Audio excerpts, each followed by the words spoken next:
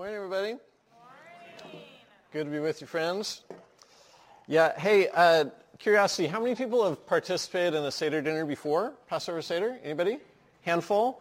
Man, if you have not done this, you've got to do this. It is a really cool experience. It brings so much richness to our practice of communion as you see just kind of everything that's gone into that throughout Jewish history and the way that the Jewish Passover really points to Jesus. It's good stuff. So sign up for that.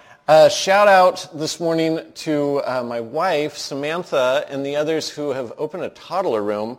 So it's so interesting in the life of the church. We go through these waves of children, and you have kind of these bubbles of kids of different ages that move through. And lo and behold, we've got enough toddlers again to open a toddler class. So thank you, those who have gotten that going. It goes live this morning, which is super fun. And yeah. Hey, so our series is How to Grow. This is spiritual disciplines for ordinary people. And you'll remember from last week, perhaps. So a spiritual discipline is any practice that brings you into the presence of Jesus for the purpose of becoming like him. Right? So some ones that maybe we're more familiar with are things like prayer and being in church and coming to the scriptures and whatnot. And we're looking at some different practices as we go through Lent and things for your rule of life, your plan for your spiritual formation. Last week we went through Sabbath, the practice of Sabbath keeping, and we'll be jumping into another one this morning. One thing that we see in the life and teachings of Jesus is when it comes to these spiritual practices, he actually practiced them. There is a rhythm in the life of Jesus. There is a pattern of engagement with the Father for the purpose of growth. And we'll see in some of the ways that the Father meets Jesus in his practice of the disciplines himself. But I want to point out sort of that consistency.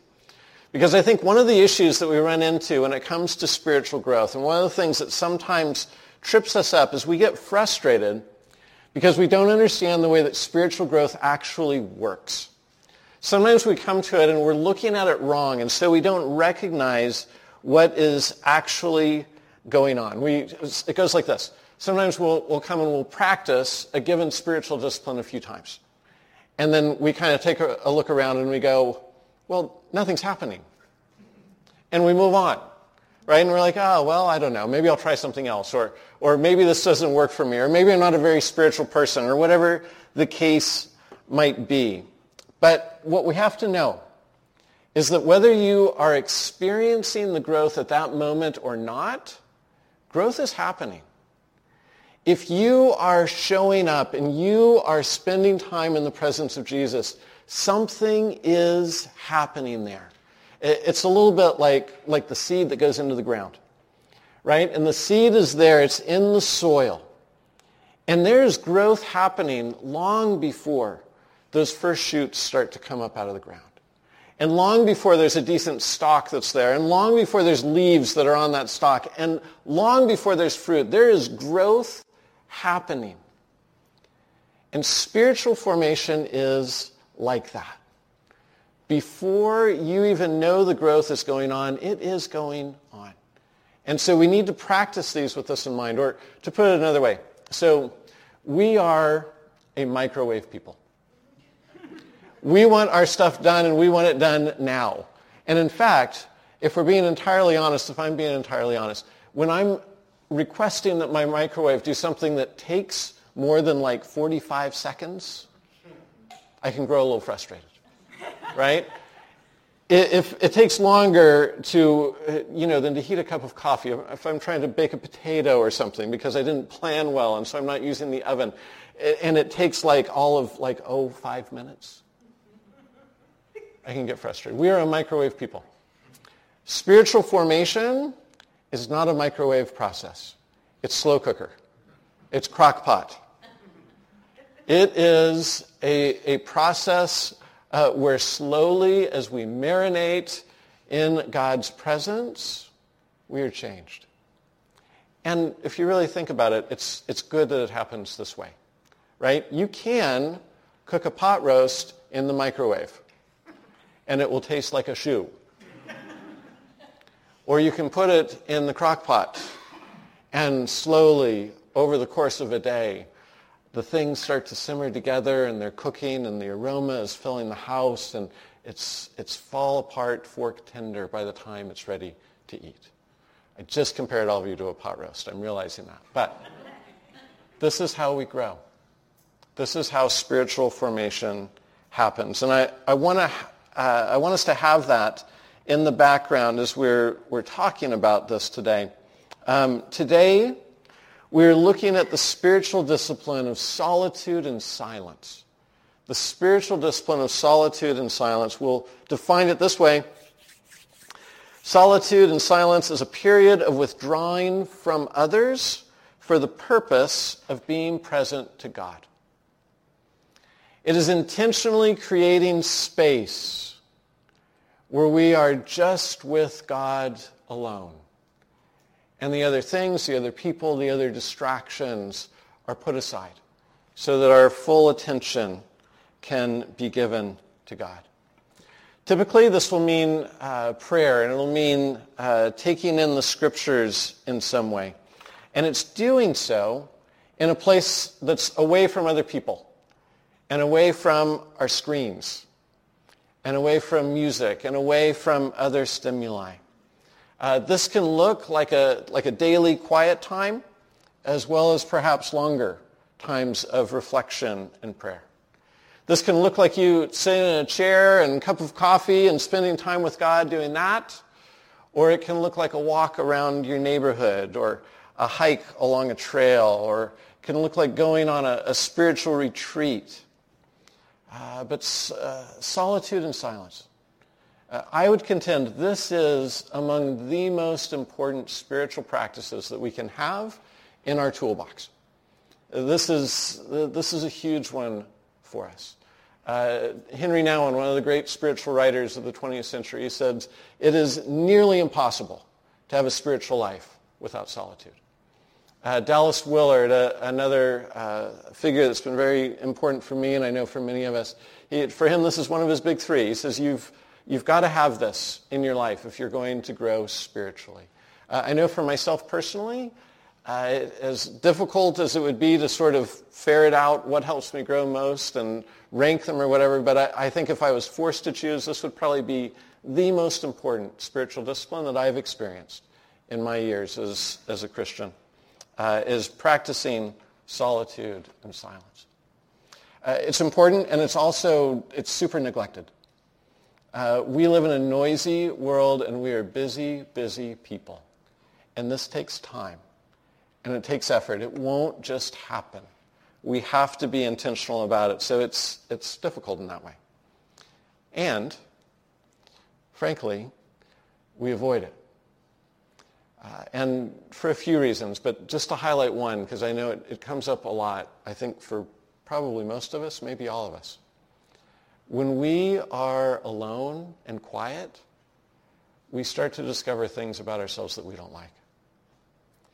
A lot of us avoid solitude because it forces us to face things that maybe we don't want to face. So there's a challenge in this. But there's a great opportunity too. Because solitude is that space where when we're present to God in a concerted way, he begins to really work on those things that maybe we don't want to face. So here's where we're going this morning. We're going to look at this particular discipline in the life of Jesus. See how he thought about this, see how he practiced it, and then we'll turn to ourselves and just ask the question, what does it look like for us as 21st century people to make this part of our rule of life as well? So let's pray, and we'll look at the scriptures together.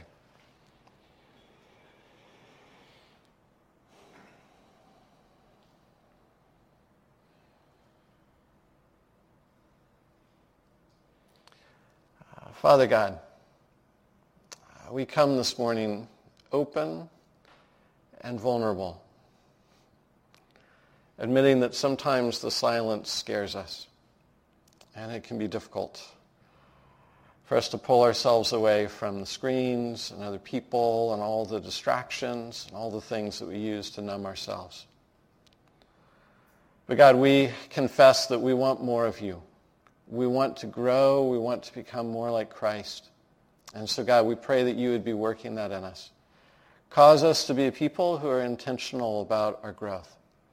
And God, would you teach us this morning as we look to you and your example and your words as we worship together this morning. We thank you, God. We pray in Christ's name. Amen. So we're going to start in the Gospel of Mark, the very first chapter. And this is one of the very first things that Mark, in his account, wants us to know about Jesus. It's Jesus' regular practice of solitude with the Father. Mark 1, starting in verse 29. It says, as soon as they left the synagogue, they went with James and John to the home of Simon and Andrew. Simon's mother-in-law was in bed with a fever, and they immediately told Jesus about her. So he went to her, took her hand, and helped her up. The fever left her, and she began to wait on them. That evening after sunset, the people brought to Jesus all the sick and demon-possessed. The whole town gathered at the door. And Jesus healed many who had various diseases. He also drove out many demons, but he would not let the demons speak because they knew who he was. And then we find this, verse 35. Very early in the morning, while it was still dark, Jesus got up, left the house, and went off to a solitary place where he prayed. Simon and his companions went to look for him, and when they found him, they exclaimed, everyone is looking for you. Jesus replied, let us go somewhere else to the nearby villages so I can preach there also. That is why I have come. So he traveled throughout Galilee, preaching in their synagogues and driving out demons. So in Mark's gospel in particular, this is really the start to Jesus' ministry. This event, the healing of Simon's mother-in-law, and then subsequently the whole town showing up at the door and looking to be healed and ministered to as well. This is where Jesus' ministry really starts in Mark's gospel. And the key thing here in this story that we want to note this morning is that the next morning, people are lined up again. Right? They go late into the night. All these people who are there waiting for Jesus to do something for them. And Jesus, when, doors open in the morning, Jesus is nowhere to be found. And the disciples find him, finally, that he has gone off by himself to be with the Father. Right? And the disciples, they're interested in this. Right? Because they're stoked. They're like, hey, we've arrived, we've done it. Right? Jesus' name is out there. We've got all these people coming. There's this base of people. Let's set it up. Headquarters right here. They're putting out velvet ropes and all. They've got all these plans. They're ready. Come and see Jesus. This is how it's going to happen. But Jesus, in his time with the Father, he received direction, and he knew, no. This isn't the move. I'm not to stay here. We're to keep moving. The Father has something different for me. And I'm so struck by that. Because I don't know about you, but for me it's so easy to just kind of take on the opinion of the crowd, whatever that is, and say, oh, well, surely this is what's supposed to be happening. Or in the church, there's fruit. So, okay, let's just keep going down that path. Jesus is so connected to the Father, he's able to say, no, even though this is a really good thing, I need to be doing this thing over here. What the Father has is better yet. And he finds that in this place of solitude, being quiet before the Father. In this episode, this begins a pattern in the life of Jesus that we see throughout the Gospels. All four Gospels attest to this in different ways. That Jesus has this pattern of engagement and withdrawal, of leaning into ministry, leaning into what God has for him there, and then pulling back and having solitary time with the Father as well. We see this in Jesus' life before intense times of ministry, he will get away and he will take a time of solitude with the Father. After intense times of ministry, same thing. He'll get away and be alone with the Father and recharge for the next thing that comes. When Jesus needed guidance or strength or comfort, he would seek out the Father in solitude. Our men's group this morning, we were talking about grief, enlarging our souls through grief and loss, right? There's something no one enjoys doing. But how important this is for us. With Jesus, part of his practice for engaging with grief in his life was solitary time with the Father. Let me show you another one here, and this is grief-related. This is right after Jesus had heard that his cousin, John the Baptist, had been murdered. Matthew 14, it says, when Jesus heard what had happened, he withdrew by boat privately to a solitary place. Not long after this, we have the feeding of the 5,000, right? This huge, huge event in the life of Jesus. And this is how that episode concludes. It says, immediately, Jesus made the disciples get into the boat and go on ahead of him to the other side while he dismissed the crowd. After he had dismissed them, he went up on a mountainside by himself to pray. Now, note this. This is really interesting. So Jesus, in this instance, he's not just taking solitude himself, but he's also saying to the disciples, you need this too. You need to go and get away. And then he does this himself. And notice, there's still a crowd there. He has to dismiss the crowd, right? This kind of ties back to what we were saying in Sabbath keeping last week as well. But these things are not contingent. These disciplines, these practices are not contingent on everything being done. Because at no time ever will everything be done. There's still a crowd, but Jesus says, okay, it's time for me to go into the Father's presence and to be with him. So he sends them away. Another episode here. So this is, Jesus had all these followers, and he needed to choose 12 from among them that would become the 12 apostles. So this is in Luke 6. It says, one of those days, Jesus went out to a mountainside to pray and spent the night praying to God. When morning came, he called his disciples to him and chose 12 of them, who he also designated apostles. And it names the 12 here. So the whole night, Jesus takes an entire night in prayer before making this decision. Right? And I think sometimes we think, well, Jesus just knew what to do. He was Jesus. He's the divine Son. He was. But he's also fully human. And when it came time to make important decisions, he went into solitude and sought out the Father for guidance, for wisdom, for strength. Just a couple more. Matthew 6, when Jesus is teaching others how to pray. This is the prelude to what we call the Lord's Prayer. He says, when you pray, go into your room, close the door, and pray to your Father who is unseen. Then your Father who sees what is done in secret will reward you. Now, Jesus prayed with others. He prayed in front of others. But isn't it instructive that when he is giving this model prayer, he kind of sets this as the default. He says, when you pray, this is the norm. Go to a place that's quiet by yourself and put your attention fully on the Father. Solitude. Solitude and silence. One more, and this is Luke's summary of Jesus' practice. It says, the news about him spread all the more, so that crowds of people came to hear him and to be healed of their sickness. But Jesus often withdrew to lonely places and prayed. We get the picture here?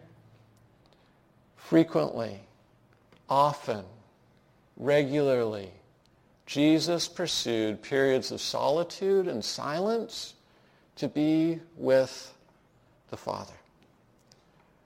This is a habit in his life. This is an ongoing practice, right? We're talking here about crock-pot spirituality. We're talking about taking time to simmer taking time to be still and silent in the presence of God.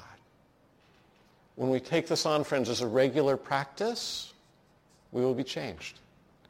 We will be changed. Now, why is this? What is it about the practice of solitude that Jesus finds so crucial for his own life and for ministry?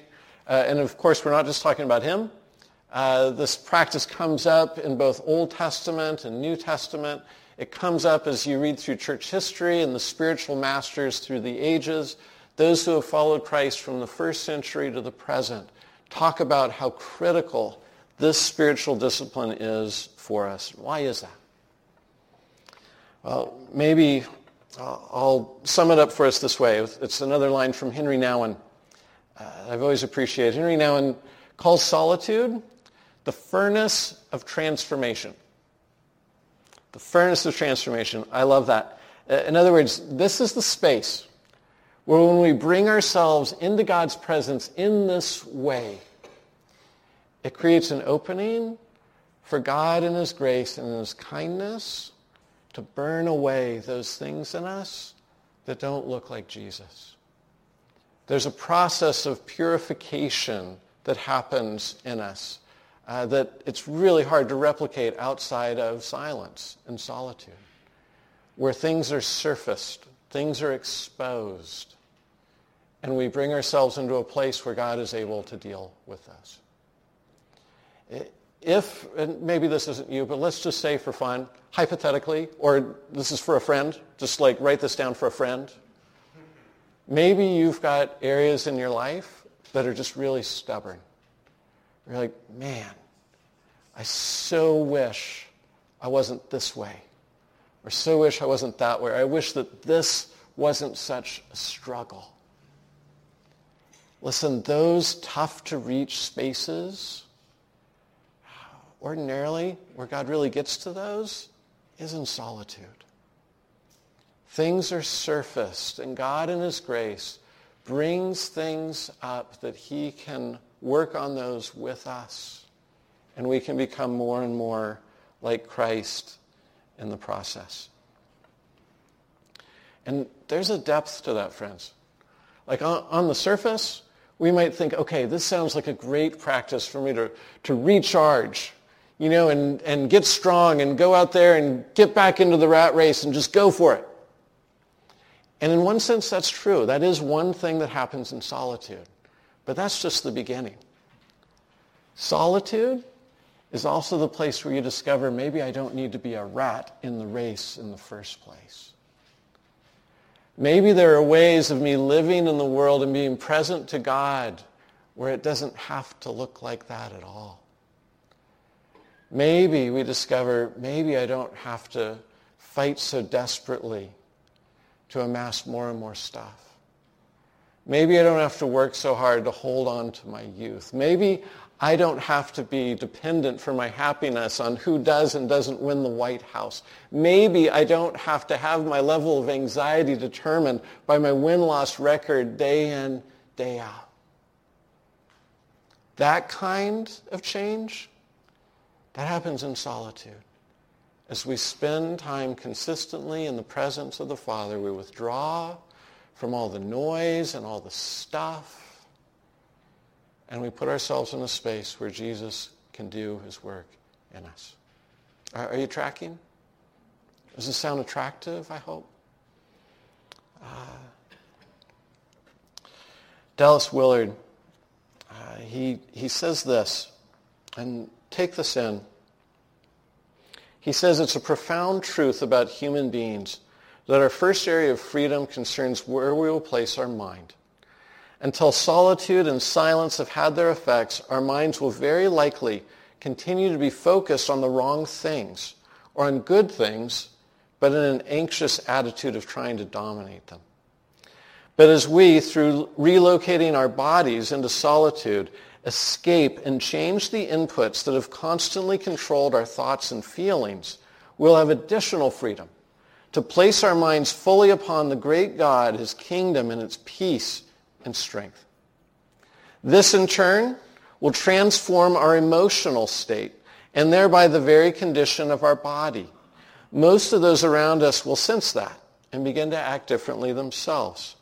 The social context will change for the better, and what we have to respond to will be much more in the spirit of the kingdom. And he says, I have observed this on many occasions. Do you see how this practice kind of hits all our buckets? Remember back to week 1, right?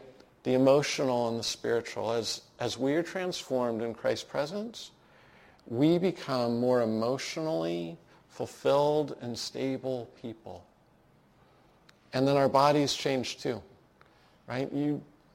Do you, like me, do you carry your attention like in your traps? You carry them here in your shoulders and you're bunched up, and at the end of the day you're like, why am I so tired through here? Why am I so tight? Our bodies actually change as we practice this. And as he points out here, our social context too. When you enter into a conversation or a relationship as a different person, it changes the dynamic of that relationship. This hits every area in our lives, friends. There's a story that's been floating around the church for about 18 centuries. It's kind of an old one. There were these monks called the Desert Fathers. This period in church history where you would have these folks who went and lived as hermits basically in the desert. And one of these desert fathers, he's there in his shack, and this businessman from the city comes to him because he's so anxious and he's so bound up and he's just worn out by his work. Sounds like people today, yeah? But he comes to this desert father, and he's telling him all this and saying, I don't know what to do. My life is such a mess, and I'm so stressed, and my relationships and all this. And the desert father listens to him. And he says, bring me that basin and that bucket of water. And then he has the businessman watch him as he pours the water into the basin. And they're looking down into the basin as the water's being poured into it. And at first the water's sloshing up on the sides, and it's all rushing around. And you can picture this, how it works, as water's being poured in, and then it starts to calm a little bit. And the sloshing gives way to sort of small waves in the basin. And then after a minute, the small waves are kind of little ripples. And then finally, it's this kind of a shimmer on the top of the water until finally the water's totally still. And the monk and the businessmen are looking down into the water, and they see their faces reflected back up at them. And the monk says to him, this is what your life is like. It's so turbulent. It's always moving. And you have to be still long enough that as you look into your Father's face, you can see his reflection there as well as your own. But it only happens as you're still. You have to create space to let the waters settle. And picture this too. Picture yourself over the basin. And you know this is true, but anything that we would try to do to get the water to settle more quickly only makes it worse, right? It's not like a thing of sand where you can shake it and it will settle into place. The more that you agitate the water, the more you have to wait until it's still. The spiritual discipline of solitude and silence is about letting the water get still. And in that space, we're able to invite God to do some beautiful things in us that he's wanting to do.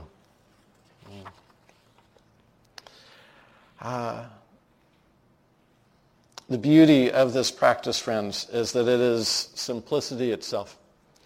It is nothing more than getting yourself to a place of quiet and putting your attention on God in prayer and Scripture. Here's what it looks like for me, and then I'll give a couple thoughts about things we can do as we practice this. But for me, there's kind of a daily rhythm of this, and there's a monthly rhythm of this, and there's a yearly rhythm of this. So daily, part of my practice for many, many years now is getting up a little bit before the family, having a hot cup of coffee. I have a particular chair that I like to sit in, and I have my Bible and my journal, and spending some time being quiet in God's presence. It's not a tremendous ton of time. 20 minutes, 30 minutes, 45 minutes if I slept beautifully the night before. But it's a daily check-in of quiet and silence, to be in the presence of the Father, just to be there, to meditate on the Scriptures, to be present, and to let God do whatever it is he's wanting to do in that time. It's a daily time to let the water get still. Monthly, I have a monthly rhythm in this as well, where on the first day of the month, a reminder pops up on my calendar to remind me to schedule my day of solitude. And I'll take a day, or it's like half to two-thirds day. But I'll take a day, I look at my calendar and say, okay, what's the best week this coming month for me to schedule a day where I can get away and just be quiet and take a longer time. And it basically looks like the morning time, but there's more of it, right? I'll throw a beach chair in the car and I go down to Torrance Beach, or I go to one of our local parks, or if I'm feeling really spicy, I'll drive to the local mountains, but just go somewhere quiet and be still and just take time to be in the presence of God. The longer times take some practice, right? When I first started doing this 25 years ago, it was really, really hard to take that much time in solitude.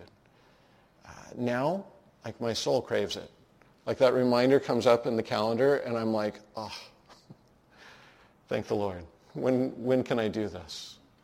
I need it, right? And then yearly, I'll do a 24 to 30 hour prayer retreat, solo retreat. There's a camp that we take our youth to called Alpine that's really gracious with pastors especially, and they'll let you come up for free during the week. So I'll go and stay up there. I say yearly, but I'm not as good at the yearly. It's almost yearly when I'm really on my game, but that's kind of what it looks like for me. The longer times of solitude, I'll take a walk or I'll go running. I pray well when I run. That's sort of a thing, but that's the rhythm. Now remember, this is crockpot, right? It's important to understand, for me at least, 9 times out of 10, nothing spectacular happens in these times.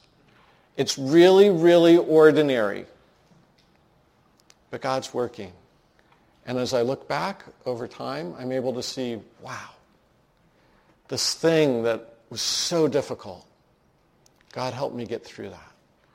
This personality trait, this stubborn habit, God helped me work through that over time. And those times are primarily these times of solitude, right? This is a slow drip, friends. It is the drip, drip, drip of the Holy Spirit, of that drop of water, as it were, falling on the stony soil of my heart, and over time changing it and making it soft and pliable. Here's a couple thoughts, and we'll end with these. But as you think about making this part of your rule of life, what might this look like? A couple thoughts here. One is, do what you can, not what you think you should. Let me explain this. Okay, do what you can, not what you think you should. As a pastor, an experience I've had, about a ton of times, is somebody who is just like, okay, I need to get serious about my life and God, and they come and they're like, I'm going to spend an hour a day in prayer. And my first question will be, well, that sounds awesome. How much time do you currently spend in prayer? And the answer usually is, well, 0. And my response is, why don't you start with 5 minutes? Start with 5 minutes of prayer a day and see how that goes. And if it goes really well, why don't you move to 10 minutes of prayer? And over time, some of these people do get to a point where they're praying for an hour a day or more. But when we start with, this is what I think I should do, this is what a really spiritual person would do, and then we try to do that, we end up kind of short-circuiting the process. Start with where you are. Where you are is great. God already knows you're there. He won't be surprised or disappointed by where you're at because he already knows. Start where you are and build in some pockets of time to be quiet in the presence of the Father. Number 2 is schedule it. Put it on the calendar. I know we said this last week about Sabbath keeping too. Put it on your calendar. The calendar is not magic, but it kind of is. To put it the other way, if you do not plan for these times will not happen. It has to be a regular part of your life, hopefully a regular part of your day. When is the best time? Ask yourself, when is the best time for me to take some minutes to be alone with God? Right? For me, as I mentioned, it's that first thing in the morning before all the busyness crashes in. That is a key time for me. If I don't do it then, it's really hard for me to circle back and insert it into the day later. But I know for some of you, it's different. For some of you, the best time is your lunch break. That is the best time for you to stop and just shut everything out and to find some quiet with God. For others, it's those breaks during your workday. It's taking a 10, 15-minute walk a couple times a day during your workday and using that time to pray. For others, it's your commute. It's being in your car, and that's the only quiet place in your life. And it's turning off the radio, and it's being present to God in those moments. Or maybe taking your Bible app and putting the audio Bible on. I know some of you do that as well. But find a time and write it down. Make it part of your practice. When is the best time for me to be present to God? And if there's other rhythms too, that's a daily rhythm. But if there's weekly or monthly rhythms, schedule those in too. I know a couple who they each take a Saturday morning once a month. They take turns, right? Because they've got small kids. And they each take 2-hour block on Saturday morning once a month. And that's kind of their extra time of solitude that they help each other get. But schedule it.